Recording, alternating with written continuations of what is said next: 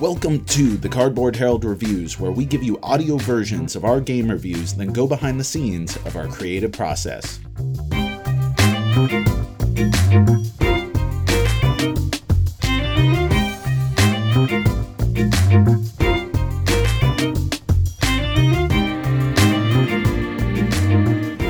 Clans of Caledonia, the Greater Cinematic Franzverse. Designed by Juma Al-Juju, artwork by Clemens Franz, published by Karma Games, 1 to 4 players, 90 to 120 minutes, shorter for solo, review by Jack Eddy.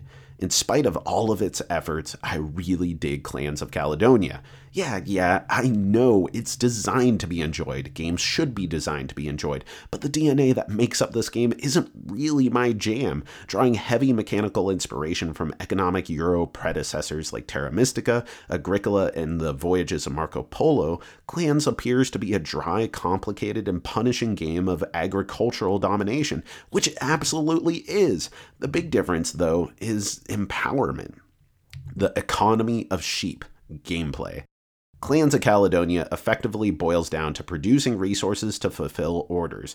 Those resources can either be bought from the market with some hard-earned scratch, or you can deploy your pieces on the board. There are 2 types of pieces, ones that produce stuff, wool, milk, wheat, or cheddar, money, or there are factories which change your stuff into bigger, better processed stuff, bread, whiskey, or cheddar, the cheese. Obviously, putting pieces on the board is the sound investment, but this is a game where every penny counts. Deploying pieces is slow and costly, and with only 5 rounds in the game, it's hard to gauge exactly how beneficial their production will be. Fortunately, guidance is provided via asymmetric powers. Each player has a clan, and that clan's power will often provide general nudges in a direction without entirely dominating a player's game. Maybe you can buy and sell more goods at better prices, or producing an aging whiskey will net you continuous money, or maybe your clan knows the secret and coveted recipe for butter, allowing you to convert milk into hard-earned cash at a fixed premium. That said, all of this will usually be in service of allowing you to fill more orders, which is really the major goal of the game. First off, in order to fill orders, you must have orders, and typically each player can only hold 1 order at a time. And these orders, requiring various goods, including the slaughtering of your own poor milk and wool producing livestock, will make up the majority of your points. While each round has its own bonus point awards, like 2 points for every deployed worker, the orders give you intangible commodities, cotton, sugarcane, and tobacco. These all score at the end of the game, where the one that players collectively own the least of is the most valuable, setting up a sort of internal economy. And speaking of economy, the market is by far the most innovative system in Caledonia. Whenever you sell or purchase goods, the monetary value of that good moves up or down. In other words, if you sell tons of cheese supply is high, which means it will reduce in value. The more people buy wool, the price skyrockets with demand. This imbues you, the player, with an awesome and terrifying power to control the free market, employing its whims as an aspect of your economic domination. Milton Freeman would be proud. Reaping what you sow, how it feels. This precision of choices and impact on the internal economy sets up a sort of rhythmic deliberation to the game. You have to really commit to what you're doing and work with the consequences. That isn't to say that it is a set path to victory, but victory is reliant on you remaining focused on one objective at a time, chaining consecutive actions together. Get my cows placed here, convert milk to cheese there, purchase a wool, slaughter a cow, and fill this order, all so I can start focusing on my next objective. That said, clans constantly beckons you to change your plans. Can you really pass up a deal if whiskey prices are that low? Maybe filling your order would get you some points, but the current price of cheese is so high that you'd be a fool not to sell. This is compounded by a proximity bonus that happens when you build next to a neighbor. If one of your pieces is placed next to your opponent, you can immediately purchase what their piece produces from the market at a cheaper price. This encourages strategic, clustered, and hopefully mutually beneficial sequential placement on the board. It's this precision and immediate impact of your decisions that I love most about the game. Every choice has a consequence for everyone at the table, and you are constantly making meaningful decisions as you build, produce, purchase, and fulfill your way through the game. There's a really empowering sense of manifest destiny, trusting that every action is leading to some larger outcome, even if you aren't always sure what it is yet. A subjective duality, art and presentation. When I say that Caledonia looks fine, it's with a degree of bitterness that I compromise the good and the bad. I'll start off by saying that I really like how the game looks on the table, a lush green and blue world of hexagons adorned with appropriately vibrant and thematic meeplified components. Best of all, the game does a phenomenal job at conveying information in a really succinct, intuitive way. So why the duality? I'm really not feeling the character artwork in this game. Yes, Clemens Franz is a wildly popular artist in the board game biz, and his presence here lends a sort of legitimacy to the first major release by Karma Games, but it just doesn't really do any favors to the game. While I've never been wowed by Franz's artwork, I've respected the sheer amount of work that he's produced over the years, including perhaps most notably the majority of Uwe Rosenberg's classic games. But in Caledonia, whether it's the juxtaposition of Franz's characters against the much less stylized backgrounds, or it's just not his best work, the characters feel disjointed, uninteresting, and out of place. Don't get me wrong, if you are a die-hard Franz head, the characters will fit within the greater cinematic Franzverse, but their integration into the card and box artwork feels out of place, which is a shame for a game that feels otherwise so incredibly cohesive. Fortunately, this never detracted from my enjoyment of playing the game, it just never amplified it either. An invigorating shot. Final thoughts. In a surprise twist that I never expected, Clans turned out to be one of my favorite Euros of the last few years. Perhaps it's because, unlike many of its predecessors that it draws heavy inspiration from, it feels restrictive yet never punishing. There are a few things that you can do in the game that will fully derail your ability to participate in the rest of the game. Some people will call this too forgiving. I call it fun. Furthermore, the asymmetric powers are subtle yet substantial changes, modifying how you approach the game, making sure that each time it hits the table, it feels both familiar yet new. Lastly, it plays fantastic at each player count, never feeling like you really have to compromise the core loop of the game to seat a certain number of players. That said, the game won't be for everyone. If you absolutely can't stand economic Euro games, steer clear. This is an abstract game of resource collection and conversion. No amount of forgiving player empowerment is going to change that.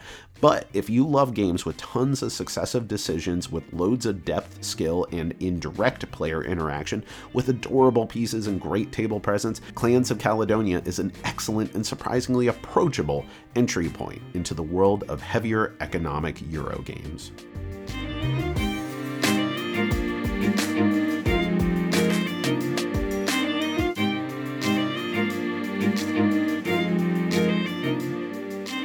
So if you are listening to this, then you know what's up. But if you're watching this, this is the Cardboard Herald's TCBH Reviews additional thoughts and review Q&A portion, where we do audio versions of our reviews, whether they're video reviews or they're written reviews, and we make this as the kind of back end to that bi-weekly podcast. And today we're tackling Clans of Caledonia, and sometimes we record this in video format, rip the audio, put it into the podcast, and then the video ends up going onto the video channel. So if you're here, welcome. Hope you check out all of our stuff. So, diving right into this, as far as this game, I did have some additional thoughts because it's been over a month since I published this review, and I have had a chance to think about it a little bit more, mull it over a little bit more, and there were a couple things that I really wanted to tackle. First off, I don't know that I really focused on this in the review, which I do think was a really good review, and it was really well received, both on Reddit and BGG and our site. Like, looking at the stats, a lot of people really responded to it quite well. But this game, it's counterintuitive to new players, and I didn't really find a way of integrating that into the review itself. Also, because I played primarily with the same group, so we were kind of developing our skill level. And I thought about it a little bit more, and this game played a lot different than any of us really anticipated going into it. It has some systems in it where you'll be hesitant to place yourself right next to other people because you don't want them to reap your rewards. But at the same time, you need kind of a mutually beneficial relationship. And also, you don't initially realize how every single penny counts in this game. And I didn't really account for that in the review. And so I think if you are a more experienced Clans of Caledonia player, the best way of getting someone up to snuff is making sure that they are aware of how important placement is in relation to other players and that it can be a mutually beneficial situation. Make sure that they know that every single penny counts in this game and that your placement in relation to those high expensive spots, the 4s and 5s, is going to become incredibly important, especially as the rounds go on. And then just for yourself, I'd make sure that you pick a clan that you haven't played yet, certainly a clan that you haven't won with yet, in order to experiment around and make sure it's fresh for you as well. Not only is that more fun, but it's also a little bit of a handicap, so that way you're playing alongside the newbies and making sure that they have a fair chance at getting into it as well. Now, another thing I didn't spend too much time on is that I didn't really get into the fact that this game is really finely balanced. Like, in a way that I feel confident in playing every clan. And what's weird and kind of cool about the game is that I never really thought going into any particular clan that this one is overpowered. But there were times where I was like, man, this one seems weak compared to the other clans.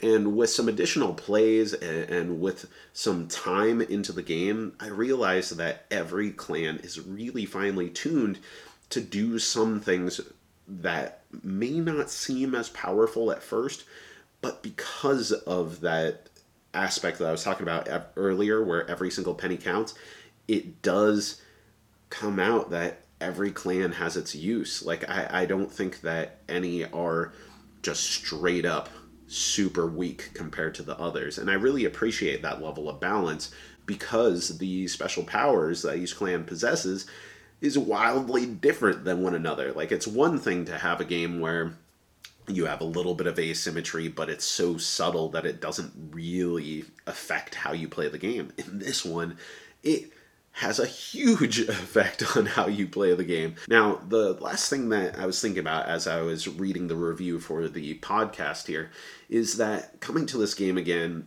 I really have a strong affection for both the fit and finish of the game, you know, the presentation, aside from some of the visual aspects, which I mentioned in the review with the character designs, but also just the general feeling of the game. So the look, it's lush and it's vibrant and it looks fun on the table with all these pieces. I especially love the powder blue color, is a really cool look.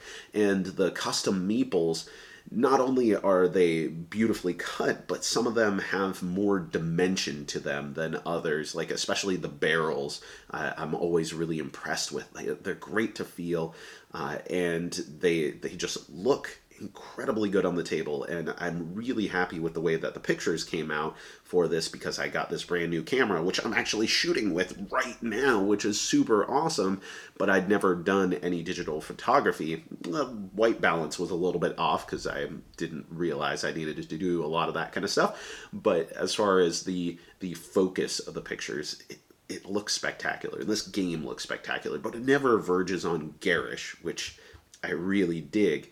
But there's also just a general pervasive feeling about Clans of Caledonia that I really like. And I think it's because in this game, it really relies on opportunity cost to be a driving factor in everything that you do. So you have the placement in relation to you. Like there could be a spot that only costs 1 or even 0 additional coins to build there. And there could be a order that you want to grab from the market, and because you only get one action, and you know that every other player around the table sees that same order, which would be delicious for them to fulfill, and they see that same placement right next to you, you have to decide, I can only grab one of those. And that's not going to be at every turn, but there's a lot of turns like that where you know you're going to want to do something that can only be done right now, and what you don't do, you leave open to your opponents. Otherwise, it's a really empowering game. It gives you a lot of ability to choose your destiny, but you don't have the ability to take all of it. And that opportunity cost is a great way of just making it feel like every decision matters. So that leads me to a couple questions that I wanted to answer here. First off, Josh A. asks, if Clans of Caledonia is a bad example of Franz's artwork, what do you think is a good example? Well, Josh, to tell the truth, I'm not a particularly big Klemens Franz fan. Like, I respect the man's work, and he has been a cornerstone of an industry, and undoubtedly he represents having made it in board games when you can secure his artwork on your game. But there are some games where I think that his artwork has just overall been better. One, I think that Caverna is a really good example. I love the vacant smile on this sheep and the complete sinister leer on this donkey. Then I think we need to turn to At the Gates of Liaoyang. And this is an earlier joint by Klemens Franz and Uwe Rosenberg. If you haven't played it, check this game out. But it has just a lot more cartoony of an approach. It makes it more, I don't know, palatable. Like, I really like the characters in this game, whereas a lot of games like, say, I don't know, Grand Austria Hotel or Clans of Caledonia, I'm not really a fan. Now, Maddie asks, what do you think of the game at different player counts, and have you played it solo? Well, to answer the latter question, no, I haven't played it solo. If anyone wants like a follow-up addendum solo review, I'd be happy to do that. That's something that I dig. And I like solo games. Like, I was just playing a couple games of Root solo last night, and I'll tell you what, the Mechanical Marquise is no joke as the Woodland Alliance. I lost 3 times in a row. But I have not played the solo of this game here. But I've looked it over, and it looks pretty solid. Now, the 2, 3, 4 player game, I tend to dig 3 player as the best seeding for this type of game. 2 is good, 4 is good. I'm kind of figuring out things with my pinky there. 4 is still good. I like it overall at all those player counts, but if I had my perfect setting, it would always be 3. So the last thing I wanted to mention is just wanted to hit the BGG comment from BGG user Carter Burke, who says, I quote, I read this on your website before noticing it here. You write great reviews, and thanks to you, and no pun included, I bought Spirit Island. A brilliant buy. Keep up the superb work. Well, thank you, Carter, and thank you for talking about Spirit Island in this review of Clans of Caledonia, but I'm glad that you dug it no matter what. I'm really happy with the Spirit Island review too, and I hope you're super excited about the expansion that's coming to Kickstarter for that soon. I got a chance to talk with our Eric Royce about that for the interview podcast, TCBH Interviews, that is going to be up here soon, that covers a lot of the expansion stuff too. So I figured, why not plug that here and also say thank you for your support and for reading the review. All right, everyone, that's going to do it for today. Thank you for hanging out and listening or watching this additional thoughts and review Q&A segment for Clans of Caledonia. I hope you dug it, and I hope you check out all the other good stuff that we have on the website and everywhere else that you can find it. So with that said, once again, thanks, and I've been Jack for the Cardboard Herald. Thank you for listening to the Cardboard Herald. As always, everything we do is ad-free and audience-supported. If you'd like to help keep it that way, find the Patreon link at the top of our webpage, cardboardherald.com. We have several levels of support with various rewards. If you enjoyed the show, we do a whole bunch of other stuff, including reviews, interviews, and recommendations across writing, podcasts, and video. You can find that on our YouTube channel or by visiting any of our social media or our website. So with that out of the way, thank you again for listening to the Cardboard Herald.